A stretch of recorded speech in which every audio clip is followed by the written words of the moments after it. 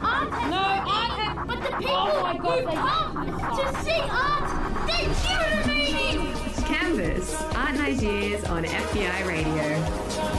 You're listening to FBI 94.5 and this is Canvas, a show about art and ideas created by a team of artists. We are broadcasting from the land of the Gadigal people of the Eora Nation, and we pay respects to our Indigenous listeners and their elders past and present. My name is David Capra. My name is Abdullah, and we're joined today in the studio by our producer Aurora Scott. Good morning.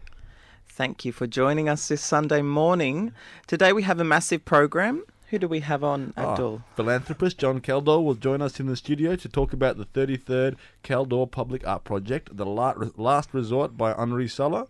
And we talk about public art with a panel made up of Campbell Drake, Lisa Corsi and Felicity Fenner. But before that, what have we seen this week? I had an open day at Little Orange. Little Orange is an inclusive studio that works from Campbelltown Arts Centre.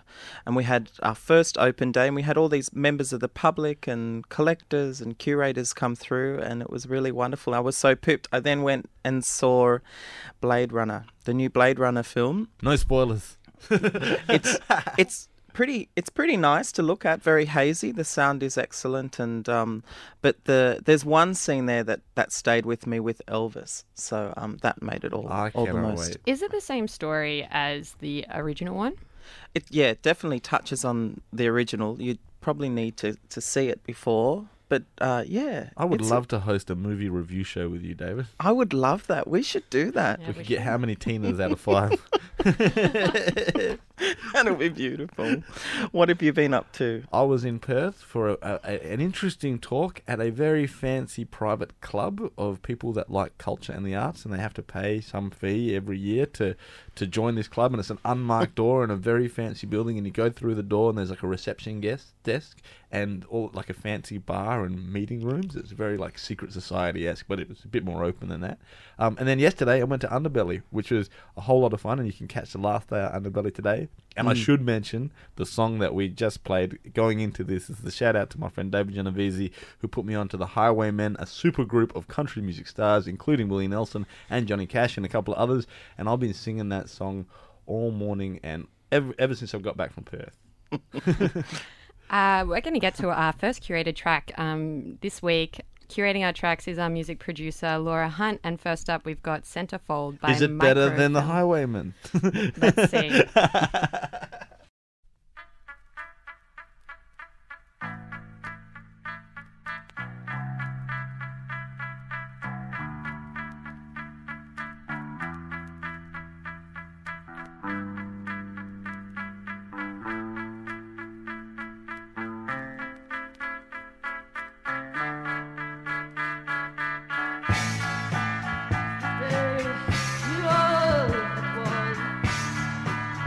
Above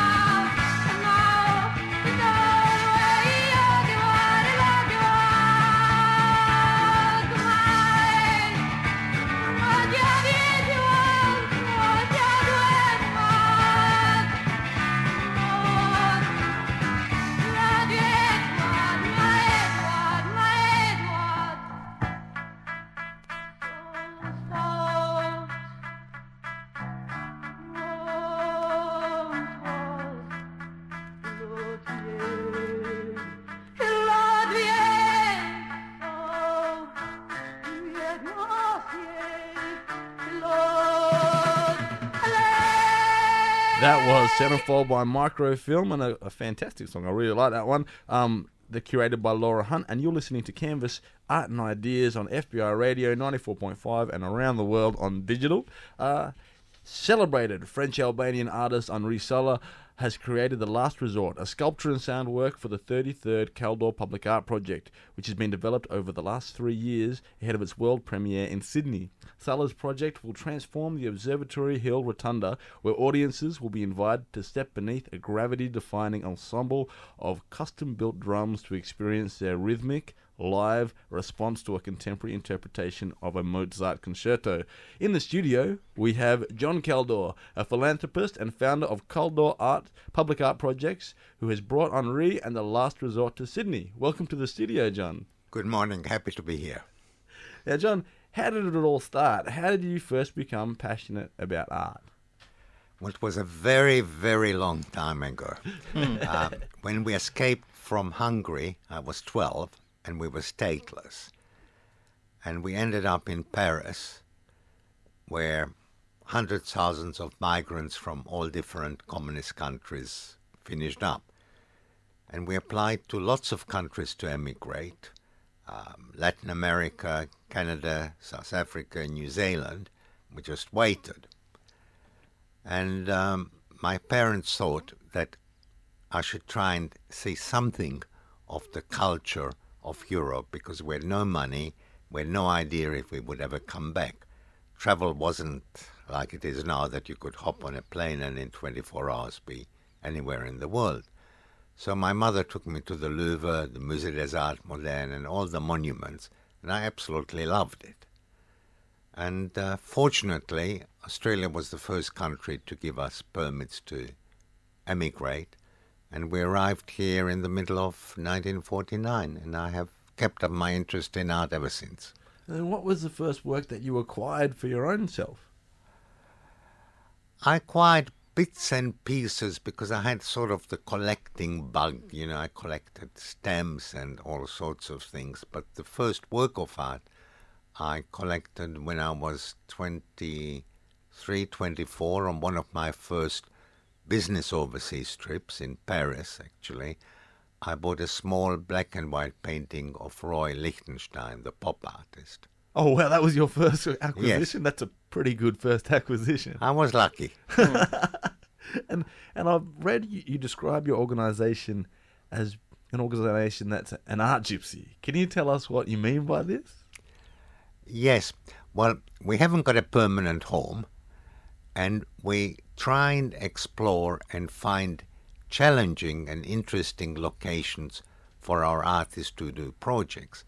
We work with well-known international artists, and they're used to doing exhibitions in museums. And while museums are different, they're basically a white cube.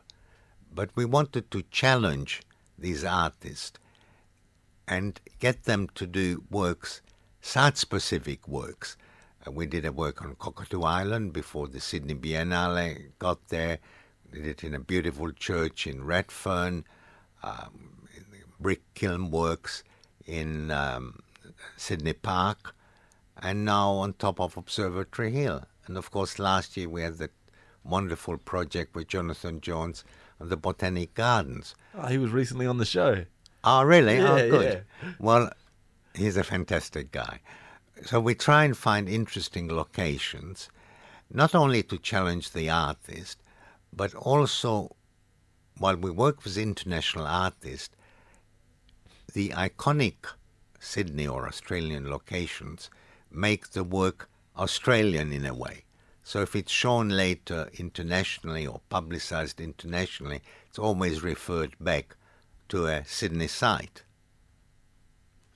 John, can you tell us about the very first of your Caldor projects and how that came about? You were 33 years old. It was 1969, and you were working for Universal Textiles, and you admired a particular duo. Who were they? Well, it was a husband and wife team, Christo and Jean-Claude Christo. Previously to that, because of my interest in art, I convinced this big organization that I worked for, a public company, to sponsor sculpture scholarships for Australian sculptors. I always loved sculpture, and sculpture wasn't in high regard in those days. So the sculpture scholarship was for $20,000 for an Australian sculptor to travel overseas. And that was in the 60s. In the 60s. That's $20,000 a lot of money. It was. Yeah. I don't even know whether it was dollars or pounds. Still, somebody has to look it up. Anyway, we did it once at the Art Gallery in Sydney, National Gallery in Victoria, and then back in Sydney. And I was getting a bit bored with it, and I wanted to open it up, and I asked my bosses, would you mind if I tried with an international artist? And they said, we don't care as long as you stick within the budget. So on my next international trip, I met Christo and Jean-Claude. I haven't met them before. I only saw illustrations of their work. And I asked them to come to Australia to give an exhibition and an artist talk. And they said, no. We don't want to give an exhibition. We don't want to talk. We want you to find a coastline to rap. Right. Now that I took that seriously in 1968, it literally changed my whole life. But they were so charismatic, they convinced me that that was the most important thing I could do, is to find them a piece of coastline to rap. Now in those days, all the coastlines around Sydney was government, army or navy. I was a young man, I had longish hair, Hungarian accent, and employed, and I walked into these offices, and I said, I'd like to borrow a piece of your coastline. And they said, what for? Oh, I'd like to erect a temporary sculpture. What kind of sculpture? Well, we want to wrap it up. I mean, they just laughed and threw me out. But eventually I came across Prince Henry Hospital, where the administrator said, okay, if you get the insurance, doctors, nurses, and patients might enjoy it. So that was the breakthrough.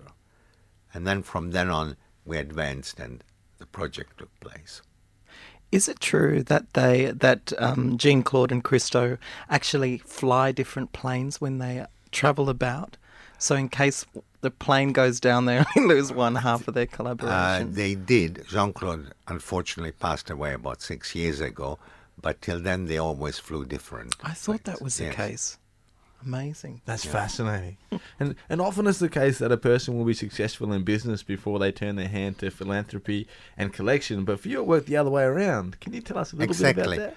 Well, after the project was finished, relationships between my company where I worked and I weren't especially warm, because I spent most of my days out on the site rather than working in the office. And they also didn't like what was going on. They didn't want to be associated with it. So after a few months, I thought, if I can organize the wrapping of a coastline, I could probably run a small business on my own. So that gave me the courage to start my own business. And in 2011, you gifted your collection to the Art Gallery New South Wales, and it can be seen now at the John Kaldor Family Gallery. What motivated this donation? Well, I always collected not as an investment or not for monetary gain, because I loved what the artist created. And well, that's why I do also art projects, because I want the public to see what is happening internationally in the world of art.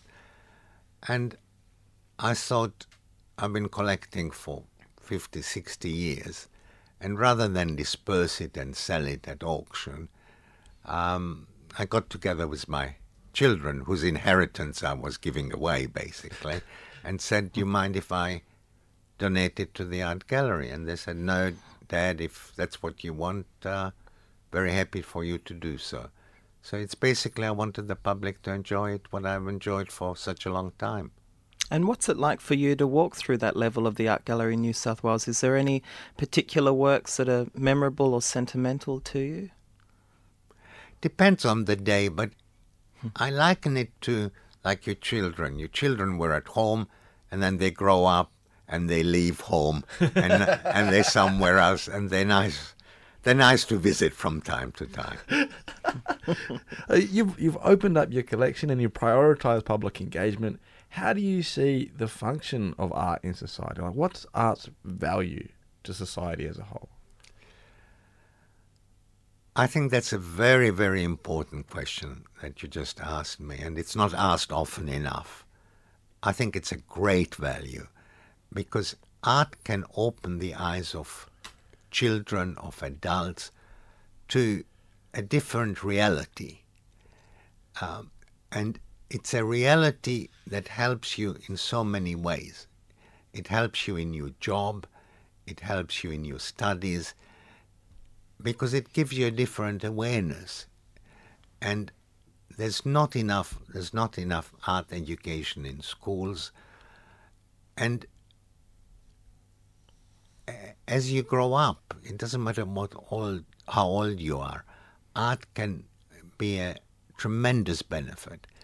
Even from a medical point of view, there have been studies made, and it's now well known, that Alzheimer patients, if they're taken to museums, they get a temporary relief. And it's being done in Australia, it's being done all over the world. So art has so many direct and indirect benefits which are not appreciated. And you've been the chair of the Museum of Contemporary Art Board and a trustee of the Art Gallery New South Wales, and have participated on boards on the Tate Modern, MoMA PS1 and the Biennale of Sydney, and I've read currently you're serving on the International Council of the Museum of Modern Art. What do you see your role in facilitating, how do you see your role in facilitating contemporary art in Australia? I think the most direct way is by bringing international artists to Australia, like with this project, like with Henri Sala, our last project on Observatory Hill. Because all our projects are free to the public. We endeavour to do it in accessible places where the public can easily find it. All our projects have public education about it, starting with school children to adults, and it's always something different. And when you are choosing work to come to Australia, what questions are you asking? What are you looking for? Do you have the Australian public in mind? No. What we are choosing, and it's not only me, we have a small team, are artists who are doing work which is groundbreaking, which hasn't necessarily been seen in Australia, and which would be a benefit for Australian artists and Australian public to see firsthand. See, we don't bring exhibitions to Australia. That's for galleries to do. We actually bring the artist to interact with other artists and with the public. Like Henri Sala became good friends with Daniel Boyd, well-known Australian artist. And they met a few times while Henri is here. So it's making connections, which will help also local artists. Daniel Boyd is one of my favourites. Can't wait to interview him. So we're about to open the new public art work by Albanian French artist Henri Sala that we've just been talking about. How did you first come across his work? I was introduced to him almost 10 years ago, and we really hit it off well. And he came for a site visit in 2012. We looked at a lot of different locations in Sydney and Melbourne, and we were going to do a project in 2013, but then he was chosen to represent Venice in the 2013 Biennale. And he got his priorities wrong. He rather did the Venice Biennale than doing a project. A little distraction. Yeah, exactly. But we kept in touch, and the last resort was definitely worth waiting for. It's a fantastic work on a beautiful site. I've heard you say that to encounter art unexpectedly is a great experience, and that one of the aims of your projects is to create an experience for the everyday passerby. How do you expect the public will engage with Henri's work? I have no idea, but I hope positively. And there are different levels of engagement. Some people will just come and look and think, what is going on, and walk away. Some people will inquire. Some people will come back, ask questions. We have free giveaway brochures that give an outline of the project, an outline of Henri's background. So at least there is a minimal entry to the work. But we have a small catalogue, which is quite cheap. So that, like in anything else, there are different levels of engagement. From people who, as I say, just come for the notoriety or want to find out what's going on, to others who really engage with it. Thank you so much, John. We're going to head over now to our producer, Alexia Giacomazi, who talked to Henri yesterday on site at the work, at the Last Resort, and we're going to hear a bit of that now. Hi, Henri. Thanks for taking the time to speak with us. Welcome. The installation looks incredible. Would you be able to describe the work? Well, the work is it's a combination of audio and sculptural. So it's I would say a sculptural manifestation of a musical composition. It was inspired from and based on the Concerto for Clarinet of Mozart, which was, I would say, contemporary to the arrival of the First Fleet in Australia. And I was particularly interested in this very key and intricate moment of encounter between two different civilizations, but also an encounter between the very high ideals of the European Enlightenment and their own fallouts the moment they made contact with other civilizations. So I've always been interested, like enlightenment, just by the name itself, this idea of opening the eyes and setting the individual free from other forces that beforehand used to have a control on. How this enlightenment produced a moment of blindness when it came to meet and recognize other civilizations that had a different way of life. So, in your past video work, you often employ sound to embolden spaces of conflict. How does The Last Resort, intervene in this space? In The Last Resort is the conflict I just spoke about in a more conceptual level between the high ideas and their fallout as they made it ashore somewhere else. But there is also another conflict within the rearrangement of the music, because I completely reapproached the second movement, Adagio, of Mozart's concerto, extracted and took away all the original tempi indications which were written by Mozart and replaced them with wind descriptions. So there is yet also another conflict or tension which is within the rewriting of the music itself, which was rearranged. So the music, like I said, is based entirely on the composition and the score of Mozart, so all the notes are there, but the relation between the notes and the tempi have been changed. What I did is that I extracted and took away the tempi originally written by Mozart and exchanged them for the wind descriptions that I found in a book in a private journal of a Scotsman, James Bell, who traveled back then by ship from England to Australia. And because back then the only way to travel, to sail, was by wind and the ocean currents. The wind was basically the engine, was what was bringing you forward. So this was where people were putting their best hopes as well. So because of the different winds, but also because English is a very rich language when it comes to describing the differences in the wind, this gave me an ample possibilities of reinterpreting the tempi of the concerto according to the winds, to the daily wind. So if I put it very simply, it would be like, as all of a sudden you consider a musical bar equals one day. So now it's the winds that carry the concerto, sometimes in the direction and in the flow and in the tempo that Mozart wished and composed it for, but sometimes they can drift it apart, take it aside. Sometimes the relation between the note changes when the wind is against, then the consecutive order of the note is not the same. It's no longer first the solo clarinet followed by the tutti, but then it could be the tutti which precedes the solo. So that it's really like the concerto under the weather. As a practitioner, I realise this is a very public space. How has your methodology had to change in order to facilitate working into a public space as opposed to perhaps working in a studio to produce video work or to edit, to do post-production in a studio? Well, we did prepare as much as we could things in the studio, but of course, given the scale of it, I couldn't really yet start editing and mixing with the 38 drums. So I'll prepare certain sections, certain parts, just to in the studio hanging up to 8 drums. And of course, what were the most important steps in the production was first simulating the changes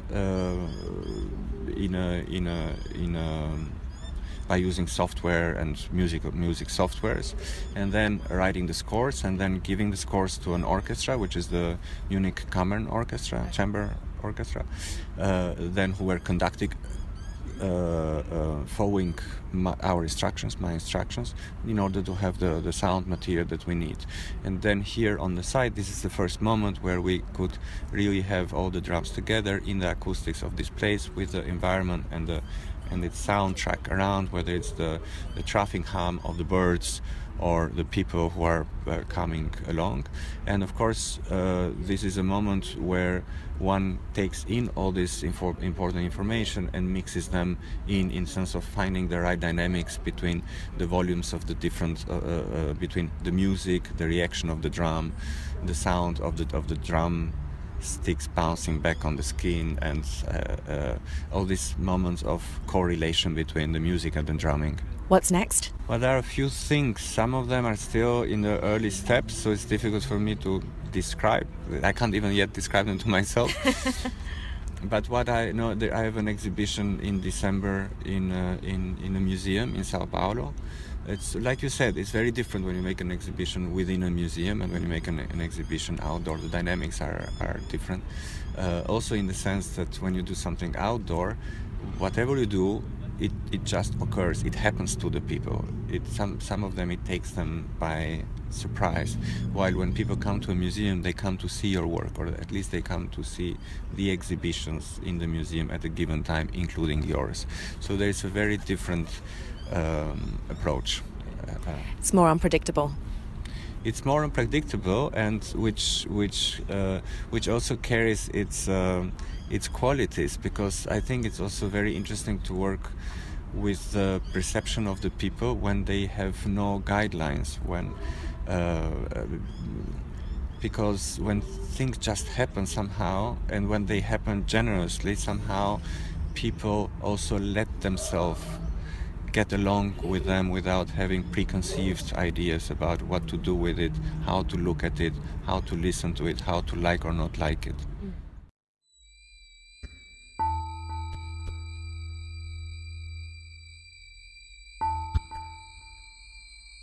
There are 2 Dos Palmas oases on the southern California desert.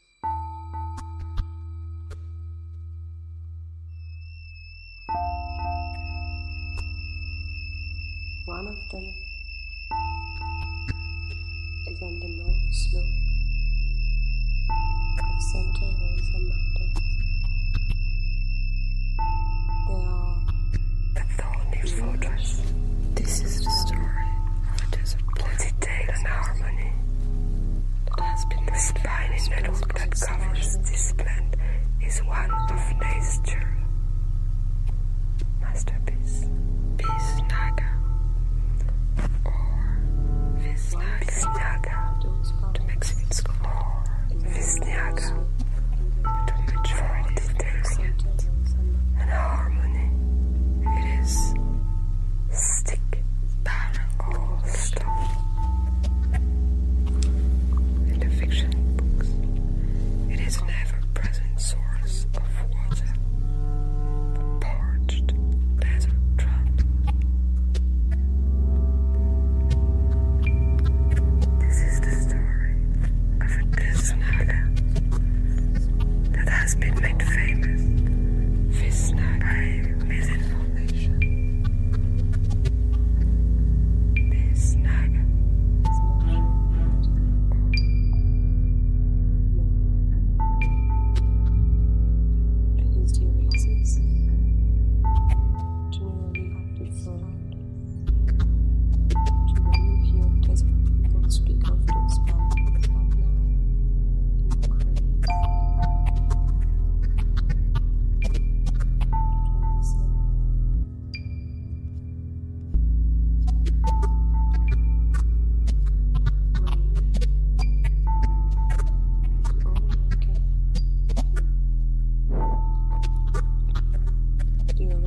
Marching columns, barrel cactus, at this final buildings, a four copy mountains, if the top is removed, and the inside tissue, stick or stone with the end of a stick or a stone.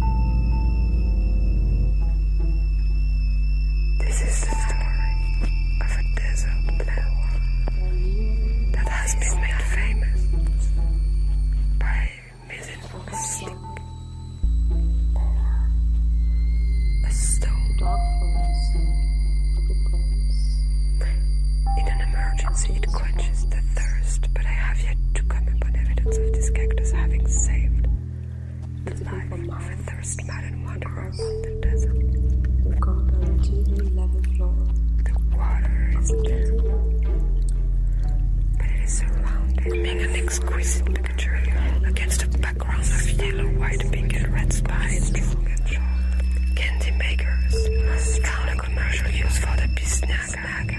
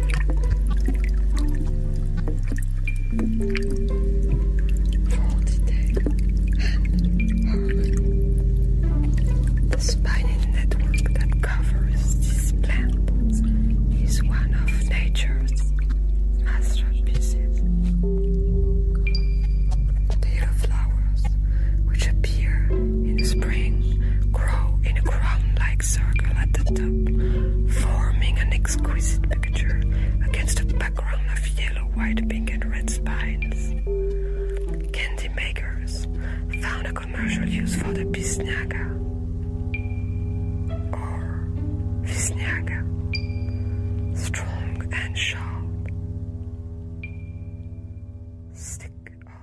That was Visnaga by Felicia and curated by Laura Hunt. We are joined in the studio by artist and architect and researcher Campbell Drake, Lisa Corsi, who has worked on various public artworks, and the director of UNSW Galleries and curator Felicity Fenner. Welcome everyone to the studio. Thank you. We're going to start big, so perhaps we can start the discussion with a definition. Campbell, what is public art? I'm going to side glance that question. However, I can tell you what I think is the role of public art. Yeah, that's a good answer. So I'm particularly interested in public art, which is based in iconic architectural spaces. And the role that I see that playing is that it's operating on collective memory as well as the built environment. And I'm also interested in public art that can place pressure on, I suppose, conventional modes of cultural production and consumption. And what about you, Lisa? What are your thoughts on the role of public art? I'm going to bring it right down to art. Okay. Because whether it's public or private, I think art is a form of resistance. And I think it's an opportunity for people to take part in a public life. And how about you, Felicity? Look, I think going back to the definition, the which definition was your original question, yeah. I think it's changed dramatically in recent decades. I think public, I can tell you what it's not. It's not bronze sculptures of important men anymore. That's what it was probably until 20, 30 years ago. I think now public art is very much more community oriented. It's about participation. It's about consultation, what communities actually want, rather than big memorial kind of sculptures getting plonked in. And Felicity, you've written a book called Running the City, Why Public Art Matters. Without any spoilers, why does it matter? I just touched on some of the reasons. I think community building. I think that the new wave of public art that we're looking at now in the 21st century is very much about people working together. I mean, for example, sometimes it's as simple as a vegetable garden can be a public artwork. Jeremy Deller had a fantastic one at Munster, the British artist at Munster, this year, which was a 10-year documentation of people that worked in the Kleingartens, the little gardens, the allotments, I think they're traditionally called. He documented who they were and what they were doing over 10 years, and then the public was allowed in to sort of understand what they were doing. And that's public art. So I think it does matter because it can really bring people together, not just be a place-making sculpture. And Felicity, your book is called Running the City. Your book actually entails stories of actual running. Is that right? Yeah, I wanted to do a book that brought together two of my interests. One is sport, including running. I've got a kid who's a really fast runner, so I've spent a lot of time trackside watching 100-metre sprints and public art. And there is incredibly... I mean, since around... the last 10 years, really. Martin Creed did this great work for Tate Britain in 2008, which was, it was hijacked by the Olympic Committee as a sort of publicity stunt for the 2012 Olympic Games in London. But essentially it was a runner, a proper athlete, running every 30 seconds in Tate Millbank, so that's the old Tate Gallery, Tate Britain, from the Millbank entrance on the river right to the back of the main gallery, which is about just over 80 metres, so it's almost a 100-metre sprint, and they would just bolt down there at full speed every 30 seconds, and it was quite discombobulating for people in the gallery, as you can imagine. And that work got me thinking how art that is using athletes and other types of sport as well. David Cross, Australian artist, does fantastic sort of community sporting events as public art, how it can just make you rethink space and rethink your connection to the public arena, which, you know, as we know, is getting eaten up by corporations, and how you can reclaim it and think differently about it. This is a total aside, but did you guys know there was a Martin Creed show, Martin Creed work in Potts Point like 2 weeks ago? He had his balloon room there. I kind of stumbled across it. Oh, the one from the Sydney Biennale. Yeah. From years ago. It was from Jonathan Watkins' 98 Sydney Biennale. Yeah. Yeah. It was fantastic. Work. Yeah, it's so fun, isn't it? It was so much fun. Were they all white balloons? They were yellow balloons this yellow, time. because the first time they were white. But it was, you had to buzz into a particular gallery to get in there. I can't remember the name of the gallery. It's a new one. And so we were there, and there's only two of us in the space. And when I've been into it before, it's been a line of people, but this time there was just us. It was amazing. Sorry to go on that detour. Campbell, as an artist and architect, how do you see... Well, here we go. This is what I've done. I've done the same Anchorman thing where I'm reading the question without... And we've already answered it when we talked about the role. So what's your relationship to public art?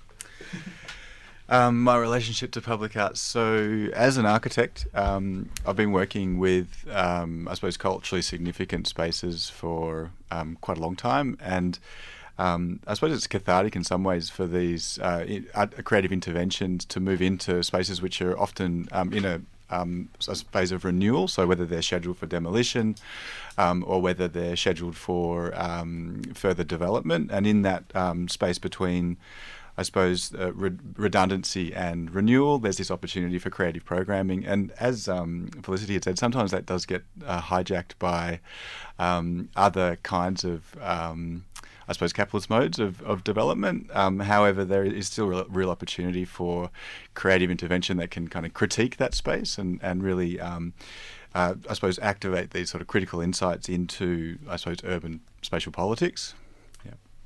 And you're listening to Canvas, Art and Ideas on FBI Radio, and we're talking about public art with Campbell Drake, Lisa Corsi and Felicity Fenner. And Campbell, let's expand on that a little bit. Can you tell us about your project Embodied Text that was commissioned at Market Estate in London about this architectural intervention? Yep. So that was a housing estate in North London which was scheduled for demolition, and it was a particularly notorious estate, which was a consequence of the right to buy scheme in the Thatcher years.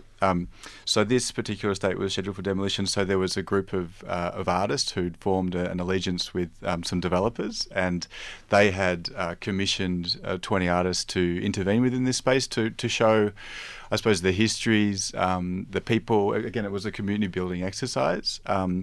And so my own intervention was looking at the role the media had played on, I suppose, the impact of the media upon the social fabric of this building. So by inscribing these sort of headlines into the building, and then when the building was demolished, it actually these headlines, I suppose, appeared at a kind of urban scale, so that the communities could see this relationship between the media and the architectural and social fabric of that building. And Lisa, your relationship to public art is quite broad. You've worked with Mike Parr at the Bond store in Sydney, and what's your relationship? Tasmania, Hobart. Tasmania. Yeah. Oh, okay. Sorry. That's all right. What's your relationship to public art? What's your involvement? Okay, so I'm going to start with a story, and in fact, FBI has got a lot to do with that story, because out the front where you guys take pictures with everybody is an artwork by Nils Crompton, and that artwork is the result of the 2010 safari. And so I'll give you the story behind that. So is that the front of FBI, the front facade of the building? Yeah, you know, the pink and blue. Yeah, so the pink and blue streaks. It is an artwork. It is a public artwork.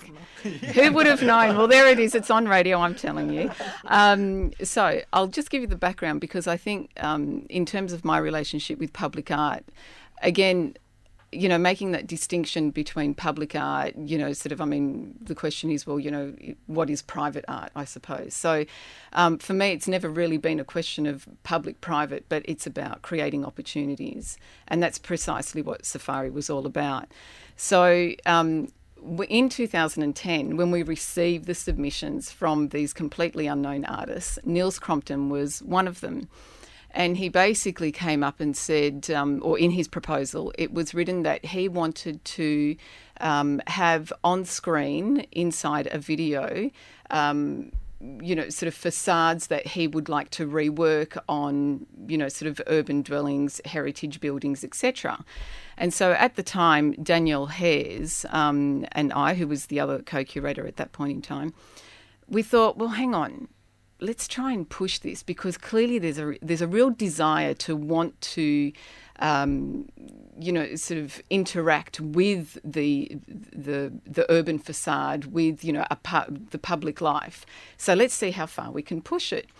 And so we, at the time, Central Park was being redeveloped, or about to be redeveloped. And we went to the City of Sydney and asked them to whether we could actually use the facades of all the Victorian terraces that were about to be brought down. And we were told that no, you know, you need to do a DA, you need to do, even though they were about to be destroyed. And so we thought, right, this is all too hard. We're going to find an alternative. And I don't know how or why, but, you know, sort of clearly something spoke, and I called up FBI. And I said, right, we've got this artist who wants to do something, you know, like on a facade. Are you guys up for it? The response was fabulous. It was like, yes, let's do it. So, you know, within a matter of weeks, you know, sort of, it was all sort of in train, and we were able to basically challenge ourselves as curators that were, you know, more so comfortable working within the white cube. So challenge ourselves by coming outside, but also challenging the artist, who clearly had a real desire but wasn't too sure how to move forward with it. And it was a really special moment, you know, sort of like when you are able to break through. So, yeah. Lisa, you've been quoted as describing the task for artists as creating platforms for permanent temporary moments and as making way for a graffiti concept without it being graffiti. Can you unpack that for us? Okay, so I'll give you the background on that. So that was a part. It's actually quoted in a brief that was for the City Centre Laneways project that the City of Sydney has put together. And so Barbara Flynn is the curator for that. And when we were talking about, okay, well, what is the opportunity here? What can we really do? The idea of creating a permanent platform for artists, activists, anybody who's interested in participating in public life, creating that platform so they can participate. And so making that permanent, making that participation permanent. So that's the background to that. It's really just making sure that people have the opportunities, that we make room to have a dialogue and, living in what we hope is a democratic society. That's really what we should be encouraging more of. And this is a question to everyone. What do you think is the most common misconception surrounding artists that I guess believed by the corporate sector or those working as placemakers or project managers? What's the misconception about artists that you seem to face all the time? I'll jump in. Lisa talked earlier about art as a form of resistance, and I think that's a problem in terms of perception. I think that big corporations see artists as a bit renegade, and perhaps that the artist's agenda is not going to align with their corporate agenda, that it's not the right look for them, that there's going to be some kind of political message about capitalism that might contradict their branding, for example. Look, I'll give you an example, which is a piece that Lisa and I worked on a few years ago. Caroline Rothwell, who's a terrific artist and does work in the public sphere, as part of the City of Sydney Laneways project, she put 2 little bronze figures, little children, outside the Burberry store. It's Burberry, isn't it? Mm-hmm. Yeah, at the corner of Barrack Street and George, just opposite the bottom of Martin Place there. And it was a temporary work, so Burberry were fine about that. It was up for 3 months or something. So popular that we decided in the city to make them permanent. And then there was resistance from Burberry because it wasn't quite the look that they wanted, like a kid in a hoodie, doing a handstand. They thought that, it wasn't quite the Burberry look, and so there was a bit of resistance there. So you do get that. I mean, people want art that fits with their corporate image, and art rarely does that. Can I just add to that? I walked past Caroline's, one of the youngsters, a couple of weeks ago, and found this beautiful black plaque, and it actually looked like a plaque for the artwork. But then reading it a bit closer, it's actually a text pulling people's attention to children in refugee camps. And that, for me, was absolutely magical, because that is the role of public art. It's about, it's a space where there is room for discussion, where there is room for debate. And it's not just, sort of a corporate stance. It's not just a political stance. It's not just, an artistic resistance stance. The platform is for everybody. And that's when you know that, there are thinking, feeling human beings in the world, or in the space that you live in. So to see that plaque, for me, is just an add-on to what Caroline sort of started out, but it just has evolved over time. People bring their own meaning Absolutely. To the work, which was Absolutely. not the artist's intention. I remember that when that went up, there was some talk, wasn't there, about, do we remove it? Do we send the city's graffiti team in? And it was like, no, actually, it's engaging with people, and so we leave it there. Yeah. It's terrific. And Campbell, have you ever had any resistance to your public interventions, like from corporate bodies or otherwise? Have I had any resistance?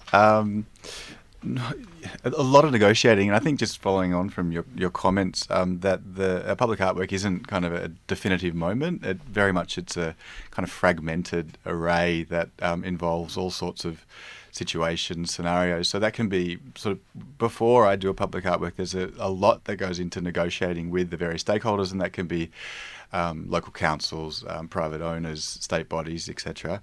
And some of that negotiation, I think, has agency in terms of the ability to open up new avenues for other creative practitioners down the track. And so I'm sort of interested in, I suppose, decentering the primacy of just the event, and to say that post as well, that there's this, the performance documentation plays quite a large role also in this idea of creating kind of a discursive space that extends beyond just the artwork. And are any of you willing to share ways which you've had to fight for an artist to help them uphold their vision? Anything come to mind? Lisa? Well, I suppose the whole thing of, Nils's work, it's sort of like, no, I'm sorry, you're going to have to do a DA and all that sort of stuff. But there was a real commitment to seeing it through with the artist. So, there are always other ways of doing things. And, and that for me was definitely one work where it just, you have to be nimble and you have to be open and receptive to other ways of doing things. Felicity? Look, almost every public artwork you've got to go in and bat pretty hard for the artists. There is... there's so many obstacles and hurdles that you have to jump. We did a piece in Taylor Square with David Cross, which was a water slide, and a big inflated water slide, and there was problems. I mean, the city was great, and we had a DA to do a temporary artwork, but what we hadn't really considered was the homeless community that live around there, and how we just plonked this big thing down, and so we had to work around them. That wasn't a community we thought we'd get resistance from, but we did. So you really need to know the area and the community that you're putting a public artwork into very well to make the right decisions about it. Campbell, can you think of a time when you've been making a work and you've had to it's been particularly challenging?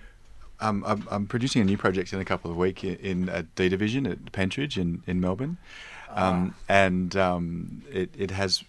It's yet to get the green light, I'll put it that way, because it does involve, I suppose, the burning of an upright piano in one of the prison courtyards.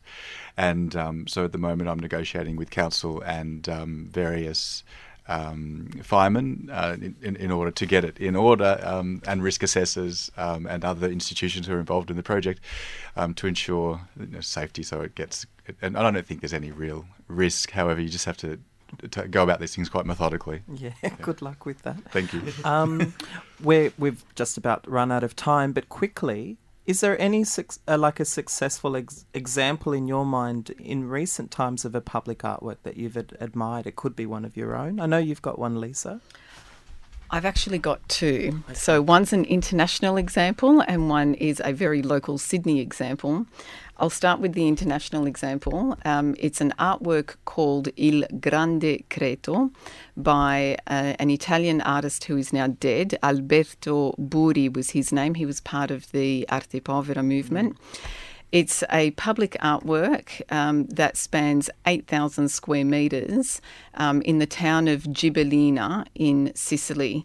I won't describe it because we have run out of time, but just look it up because it is an incredible work, and its history, how it came to be, and the number of years that it actually took to realise is fabulous. There's a great story behind that one.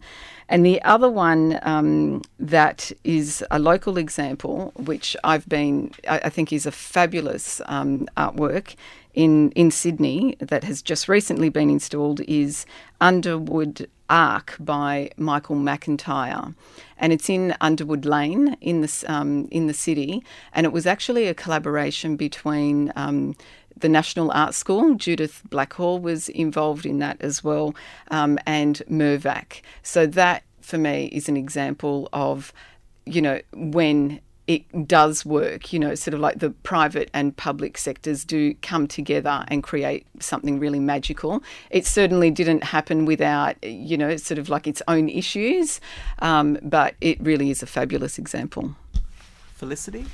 You said we could talk about one that we did ourselves. I co-curated a project with Anne Loxley in Perth earlier in this year, and again it brought together my Actually, Anne and I are both AFL diehard fans, Swannies, but with the inaugural season this year of the AFL Women's League, we got pretty excited. So we did a big project on Fremantle Oval, and we invited Lara Toms, fantastic public sphere artist, and she worked with the Perth duo Snapcat. So there were 3 artists involved, and they got together all the women's groups that they could think of, like the WA Embroiderers Guild, the Girl Scouts, old female AFL players called the Old Girls, the Shirleys, they're all called Shirley. People came from far and wide, and we did this amazing sort of celebration on Freo Oval. It was called Before the Siren. And Campbell. So many, but my go-to place, my favourite project of all time is Rachel Whiteread's house in London, where she did this negative cast of a house which is scheduled for demolition. And similarly, you're talking about the work that was put into, was it Martin Place with the bronze statues? Yes, Caroline. It was designed as a temporal work, and it was then. The community really took hold of it, and it grew in stature, and it started to talk about all these other kinds of political sort of spatial issues to do with housing. So yeah, that's my favourite public art work.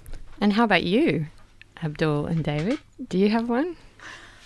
That's a good question. Because I live in Fairfield in the suburbs, I admire a lot of sculptural things that appear in the front of people's homes. There's one near my home that particularly like the Today Show.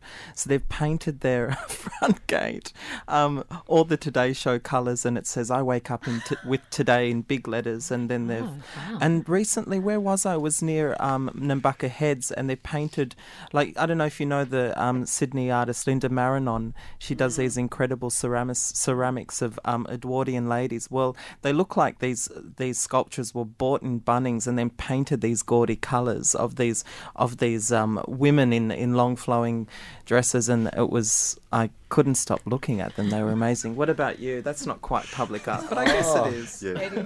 Actually, yeah, I'm going to go down your path and do the similar thing. On the street that I grew up in Perth, one of the front fences, the kids of the family, half of them supported the Dockers, half of them supported the Eagles.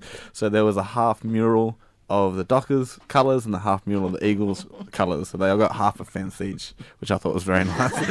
Diplomatic, yeah. What about you, Aurora? I don't know if this has actually happened yet, but I saw it at the Venice Biennale, and it was William Kentridge has been commissioned to do a public artwork along the river in Rome, whereby he makes images by cleaning off the pollution off the stone walls to the side, and then over time, as the pollution continues to happen, it disappears.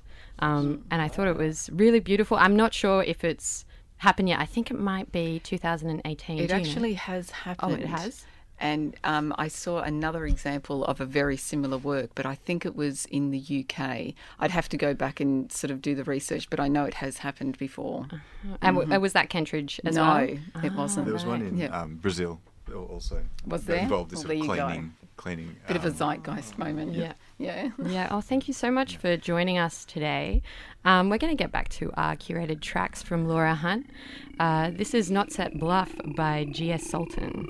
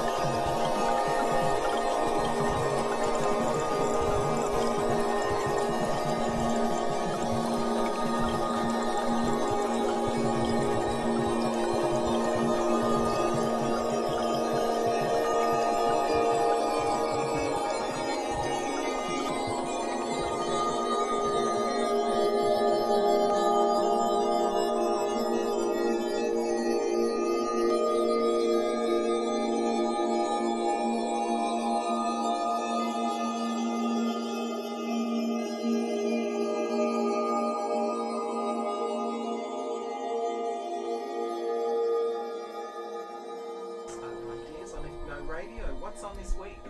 Oh, St. George Metre Squared is an pop-up art festival for the St. George region, taking over the shopfront building with performance, visual art, music, food and film.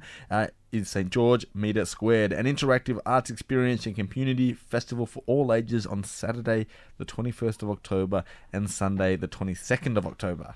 Next week we have a very special episode. We're doing an outside broadcast live from the book fair at Art Space. I won't be there. I'll be in Paris. Oh no. Lucky me, I'll be there for an art fair, my own art fair. You can come and join us at 11 a.m. Oh, you can join them at 11 a.m. where they'll be talking to Giselle Stansborough, Athena X from the Real Housewives of Sydney, and Freak Lom and Parker Bruce, plus more. So we will be having the launch of Unmagazine directly after that. So come to that. And it's also the last day of Underbelly as well. It is. Go check it out. Thank you for listening, and thank you to our guests, John Caldor, Henri Suller, Campbell Drake, Lisa Corsi, Felicity Fenner, and of course Laura Hunt for curating the tracks. And Canvas is brought to you by a team of artists, Abdul Abdullah, David Capra, Nat Randall and Aurora Scott. Now to our final curated track by our music producer Laura Hunt. Stay tuned. This is Six Yat Wound by Sigmund Collapse. Happy Sunday.